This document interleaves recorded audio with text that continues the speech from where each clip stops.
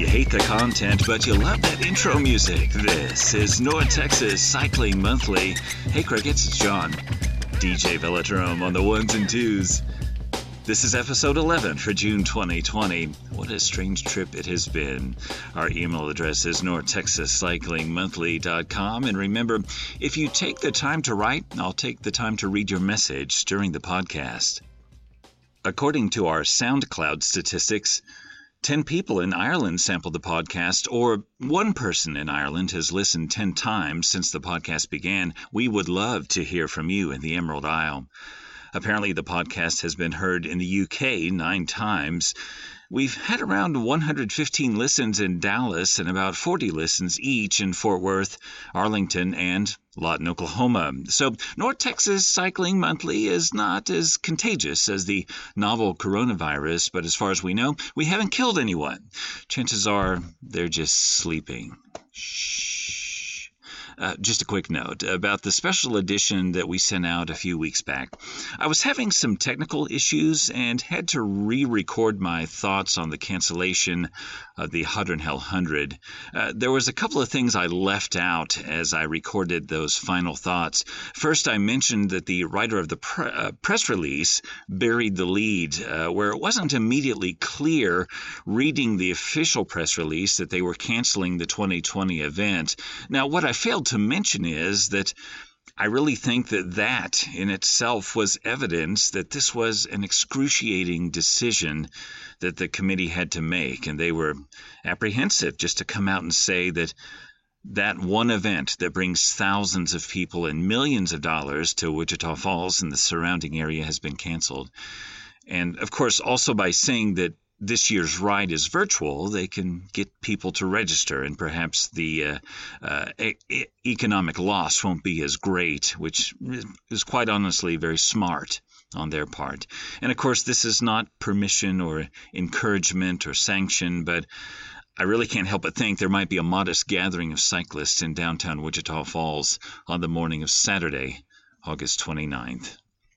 You know that Wichita Falls is home to one of the biggest cycling events in the nation. But did you know that Wichita Falls is home to one of the best college cycling teams in the nation?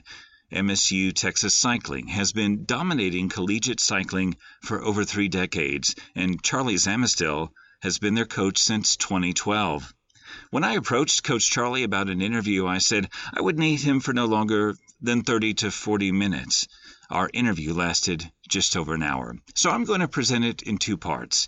Here's part 1 of my interview with MSU Texas cycling coach Charlie Zamistil. Coach Charlie, thank you so much for joining us on North Texas Cycling Monthly. Yeah, my pleasure. So tell me about you. Where'd you grow up? When did cycling become a big part of your life?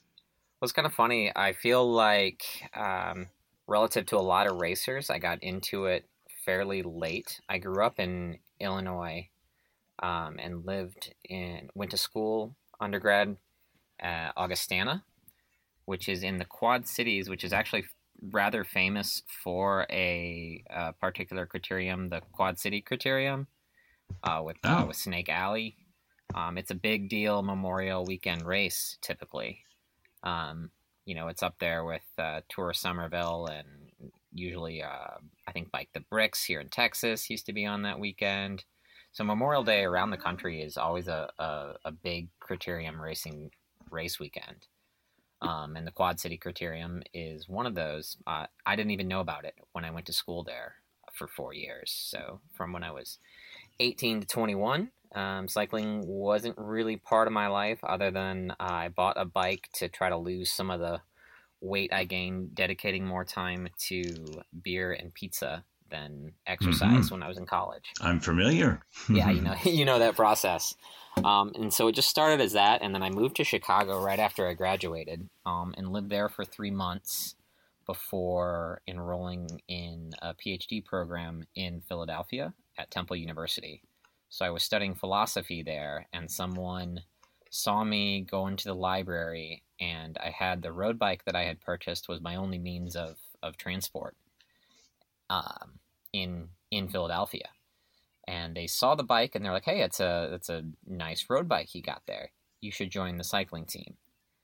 And my first instinct was, wow, someone is talking to me, because I had lived there for a month and not talked to anyone but I think the librarian to get my student ID and like the Rite Aid checkout person, and that was it. Wow. So I was really lonely, and so it was an opportunity to meet people, and he walked me around. It was really, I can't remember his name, but he was very charming, very captivating. He had started the Temple cycling program that previous year, so it was a new program there, and they were just a club level team, so they didn't recruit and do scholarships or anything like MSU does. But we walked around and talked about cycling, and I still remember he said, "Yeah, we'll get you racing, go on group rides, and we'll get you racing." And my verbatim response was, "Racing, no. Those guys are crazy." So probably some truth to that, huh? Yeah, probably. But I went on the first group ride I had ever done that following Saturday. And on that ride were a couple people from Temple, a couple people from Penn, a few people from Drexel, Villanova, and maybe a couple other area schools. And two of those guys ended up being groomsmen in, I didn't really have a wedding, but they were the guys that I took, we just went to the courthouse, but they were in my wedding or anniversary party, we called it. A year later, we had like a big reception, and they were like guys in my photos. Cool. And I was groomsmen in their weddings. So yeah, Tyler and Ross, a Temple guy and a Penn guy, are still a couple of my best friends here. That was in 2007, sometime in September 2007. I see. So I met them on my very first bicycle ride. And actually all the guys that ended up being what I refer to as my groomsmen, they were all of them cyclists. So did you come to North Texas to be the coach for MSU Texas? Yeah, I did. In 2012, sometime in early summer, I think I saw the job posting on Twitter. And Twitter was still relatively new and pleasant to go on at that point. And I thought, what the heck? This sounds like something I have the skill set for. I had been doing a lot of the responsibilities that were being asked of the MSU director with my collegiate club team, even though I was kind of over racing collegiately myself at that point. I hadn't really done it for over a year. I was still running the administrative side of the team as a club officer, helping them with getting registered and getting new people licenses and planning the logistics and everything else, and plus doing the coaching.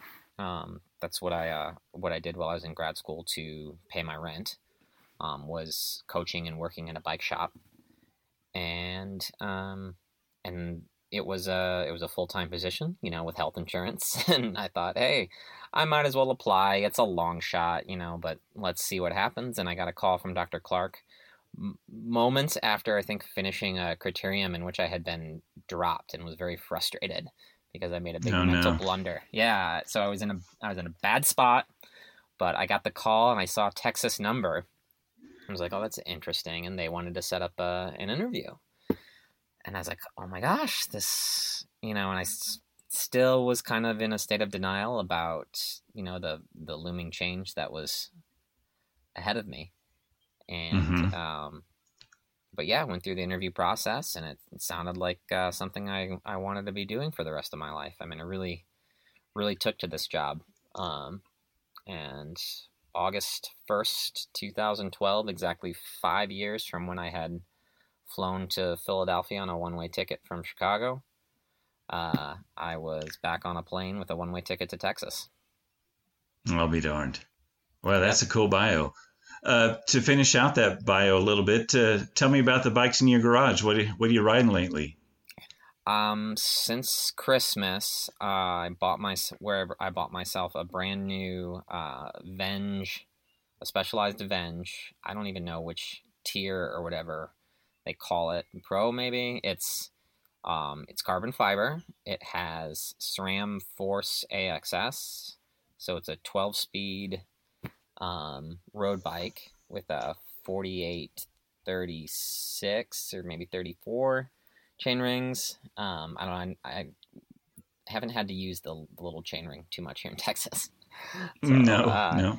But yeah, it's real. I absolutely love the bike. I've always been into aero frames. I bought a Scott Foil way back when it was like the first year it came out, and thought that was that was the way of the future was aerodynamics, and when it came Cool. to bicycles. So I have that. I have my previous bike was Avenge as well with Ultegra, so I have that one set up on the trainer here at home. So I got my outside bike and my inside bike, and I have my very first road bike serves as my commuter. It's got the panniers and the lock holder and the lights and everything, locking skewers. Wow. That is a Trek 1000, the bright orange one from, I want to say, 2006.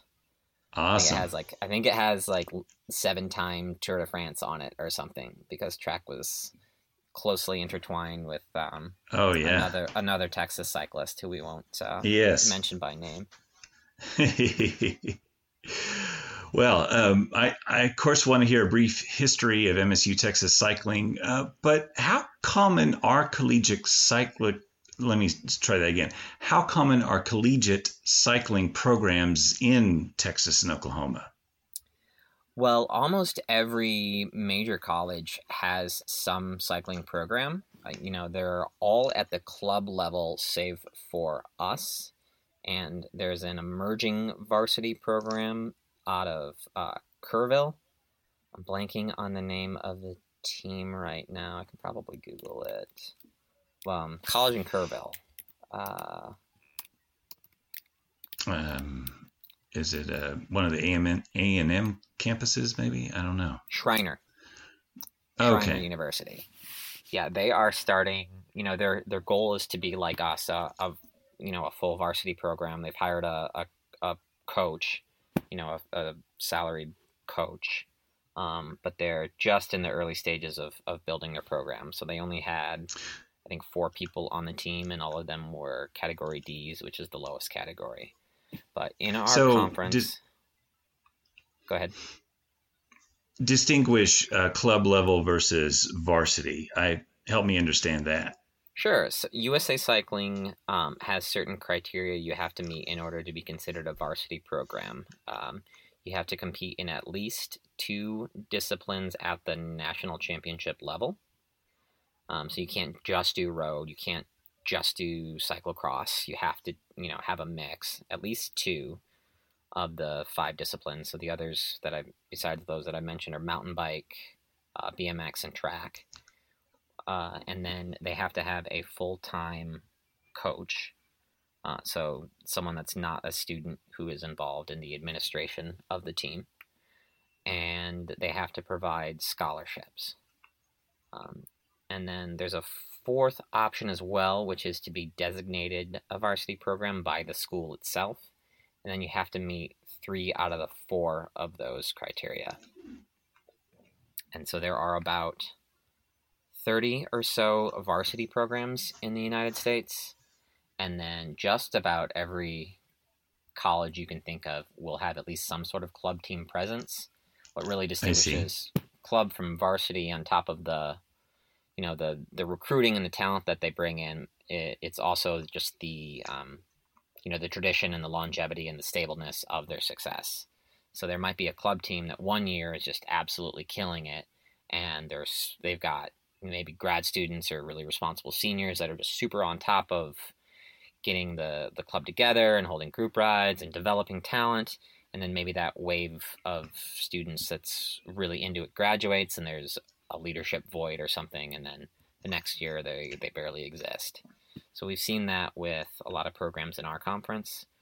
Oklahoma, A&M, UNT, and UT typically have the most staying power. I would say A&M probably has been the closest thing we've had to a rival. They have usually had the most dominant presence in mountain biking, something that we didn't do a lot of competing in until the past 3 or 4 years that I've been here. MSU was never known for its mountain bike program, understandably so, since we don't have mountains. Right. But we were really known as a track and road school. But with the deconstruction of the velodrome in Frisco, practicing for the track and recruiting for the track has become a lot more difficult. Obviously, we have to go to Houston in order to ride a velodrome. Wow. And so that's insane. That's sort of ushered in the shift where we're focusing more on mountain biking now. And we are hosting the Mountain Bike Conference Championship this year, hopefully, if racing returns by October. And so October 10th and 11th, we hope to, for the first time, win the conference in mountain biking. But we haven't lost the conference championship on the track in history. In the years we've had a conference racing, MSU has always won. And no kidding. The conference trophy, I think the earliest dates that I see on that trophy are from the early 80s when MSU first got a team. I think was in 1989. But there are, I think, Rice and Texas A&M and UT all have had conference championships in the 80s and 90s and early aughts. UT, I believe, was the last team to win the conference that wasn't us, and that was 14 years ago. So we've won 14 straight conference championships. That's insane. Yeah. I mean, and that's I think the difference you can make when you have someone that's a full-time coach and team director. You get that staying power. You may have already answered my question, but how long has MSU Texas had a cycling team? It was founded by Dr. Robert Clark in 1989. 89. Okay. Now, so you mentioned recruiting earlier, so that's something you can do is recruit. Yeah, in the sense that there is one person someone who is looking to be recruited can reach out to, either through our website or through email or through the USA Cycling page. So if you Google cycling scholarships USA, you probably, the first hit will be the usacycling.org page, where it will list all the schools that do cycling scholarships, and with a website link and a point of contact. And so typically they're able to reach out to me. There have been opportunities to recruit at the Junior National Championships, although efforts to hold those sort of roundtables have sort of waned in the last couple of years. So a lot of it comes by word of mouth and just by reputation, people reaching out to me. I will find people at local races here in Texas when I'm able to attend those as well. So if there are juniors racing in and around Texas, I probably already know their name. Now, when I think of cycling teams, I think of riders in skin suits on carbon bikes, but MSU Texas is much more than just a road racing team. Oh, absolutely. Yeah. I mean, obviously we've done, we've competed in all 5 disciplines at the national championships. Still haven't medaled in mountain or cross. We've been top 10, but haven't medaled. But we've been on the podium in BMX, road and track. So we've got our off-road people and our little sprinters in BMX. And we've done, downhill mountain biking. We've had someone compete in that this past year for the first time. Now they're able to practice down in the Austin area at Spider Mountain. So kind of a completely different look when they've got the downhill gear on and their bike that weighs 45 pounds and a full face helmet. They don't look like a road cyclist when they're geared up like that. So you as a coach, you have to offer expertise in different disciplines of riding. Training tends to be not, I don't want to say the same, but the physiological principles behind getting stronger, whether it's developing neuromuscular strength, anaerobic capacity, endurance, recruiting slow twitch versus fast twitch, the principles for all of that remain kind of the same. When it comes to the technical skills, I'm not an expert mountain biker, but I'm able to equip them with the tools, I think, to educate themselves on how to develop that part, and I'm there for guidance when it comes to training the engine, and also the psychological side of things, and managing, a school schedule and the drama of being in your teens or early 20s, team dynamics, being far away from home. All of that stuff kind of falls under my purview. So no, I don't claim to be an expert BMX racer. I Mm-hmm.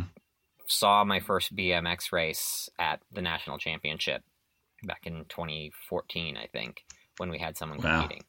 But if you're doing BMX and you're at that level, you've had training probably since you were a little kid. So Cameron Lowry, Yes. he was our first BMX racer, and he'd been to the Junior World Championships and placed third when he was like 16. So Wow. yeah, there was nothing I could tell him about BMX that he didn't already know. But I was also able to help train him so that beyond BMX, he was able to be extremely competitive. I think he finished fourth in the Hotter than Hell Friday night criterium, which is always a big deal. So Yeah. we were able to equip him with the tools to be an excellent cyclist, on the road. And he also did pretty well on the track too. But he really found his niche with the sprint power developed in BMX to become a good criterium racer. So that was going to be my next question. Do your road racers have to be strictly road racers? They can't compete also as a mountain biker or a BMXer. 100%. They are more than welcome to try anything that they want to try. We have the resources to support them, and insofar as we do, we will give them the tools to explore what they love about being on the bike. I do ask everyone on the team needs to do road or mountain, since those are the two disciplines where we're really trying to focus. I obviously want them all to do all of it if it makes them happy, and if they show some proficiency at it or some acumen, some ability to represent us at the conference level and then at the national level. I want them to explore that possibility. But if it's just something they want to do for fun, throw on some flat pedals on the mountain bike and bring your tennis shoes and an MSU jersey, and we'll let you compete at the category C level or category D level on the mountain bike. We operate on sort of two levels when it comes to the team. Mm-hmm. There are our scholarship riders. Those riders are by and large category A racers, which are the only ones who actually compete at nationals. And they, have stricter practice schedules and attendance requirements for meetings and things like that. So they have higher expectations placed upon them in order to earn that scholarship. But we also have plenty of people who just enjoy riding their bike and racing their bike, but it's not something where if it comes to,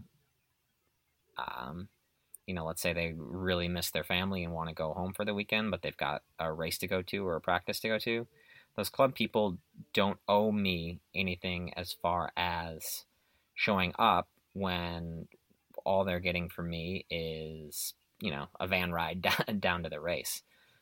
Yeah. We're not giving them a scholarship. But I don't really have that too often. I think the club racers, for the most part, are just as into it as the varsity people. They just might not have the aerobic capacity to reach that level, or just the available time. I mean, college has college pulls you a lot of different directions sometimes, and you only have so much time in the day to do all of your studying and whatever other extracurricular activities you're involved in, your research projects. And like I said, being 20 and living through everything, so, but yeah, when it comes to those students, we treat them the same on a race weekend. They get the same level of support when it comes to paying for the registration, and there's no, oh, you have to set up the tent because you're a D rider or you're a freshman. You have to pick up after the A's.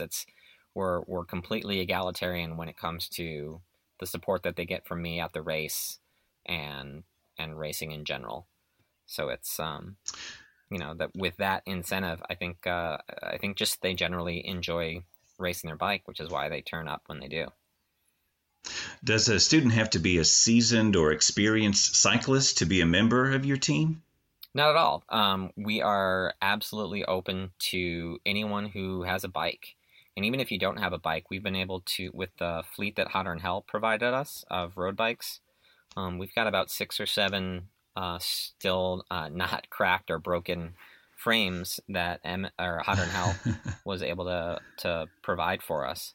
And we have national champions from their home countries riding those, and we have people who were soccer players and came here and decided they didn't want to play soccer and were just looking for something to try out. I was able to put Rodrigo Quesada. He was my soccer player that was like, I'm friends with someone on the cycling team. I've never raced a bike before, and I haven't ridden a bike since I was 5, but I want to try this.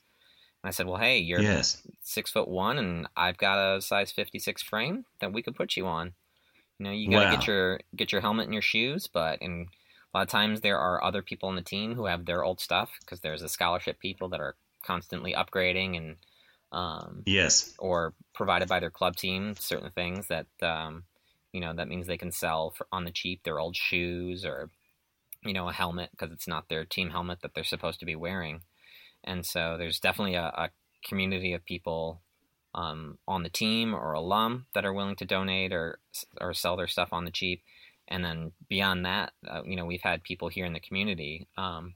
One kid was a senior, Julian, showed up at a mountain bike race that we hosted this past fall. And he was just on a demo bike provided by Endurance House. They happened to have a demo fleet available the weekend of our race.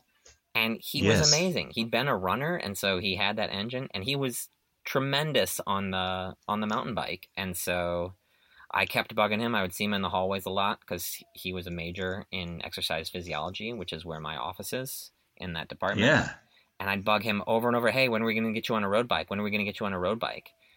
And he's like, okay, I'll try it. And I was like, great. Now I got to find him a road bike. And reached out to the Wichita Falls bicycling page, and within minutes, Les Aikens was on the phone with me saying, hey, I've got this old frame. If you can get some wheels on it, he can ride it. And it was a Super 6. Fantastic. It was like this amazing, multiple thousands of dollars road bike that Julian was able to race on. And he did as amazing as expected. He was just a really good athlete. And we've had so many people like that where they were, unfortunately, they always seem to be seniors, and they're like, hey, I want to give this a try. I can just think of so many, Brandon and Aaron and all these kids that had cycling talent. Nicole, who just wanted to try it out. And I was like, man, one more year and you could be racing A's, but you're graduating.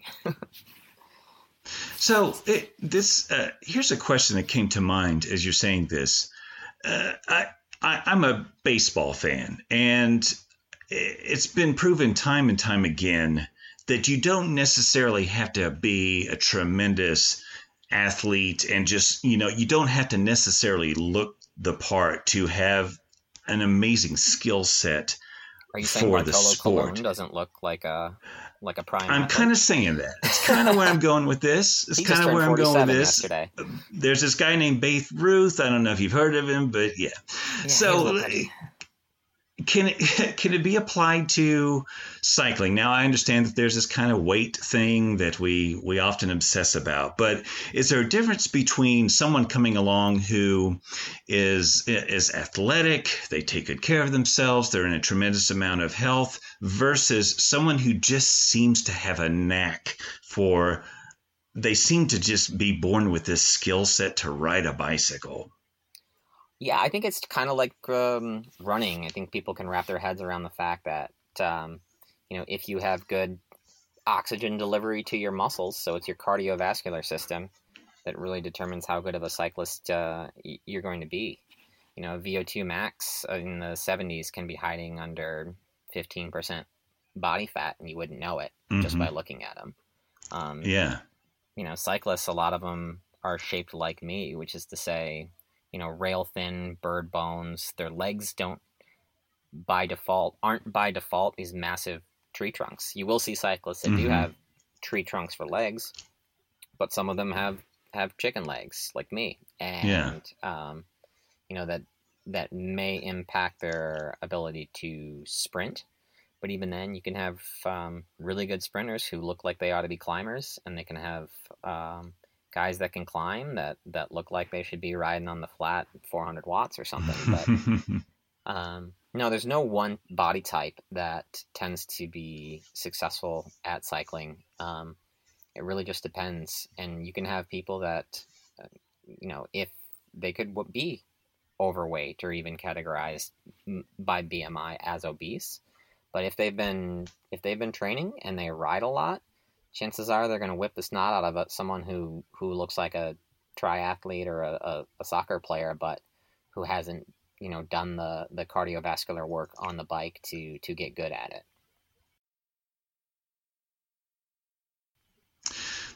What's the typical gender makeup of your team commonly? It's a struggle to find women interested in racing. It's recruiting women is more challenging than men, and then when you get where you don't have a lot of women are less interested in joining your team. So you really got to keep your numbers up regardless of the skill level. I see.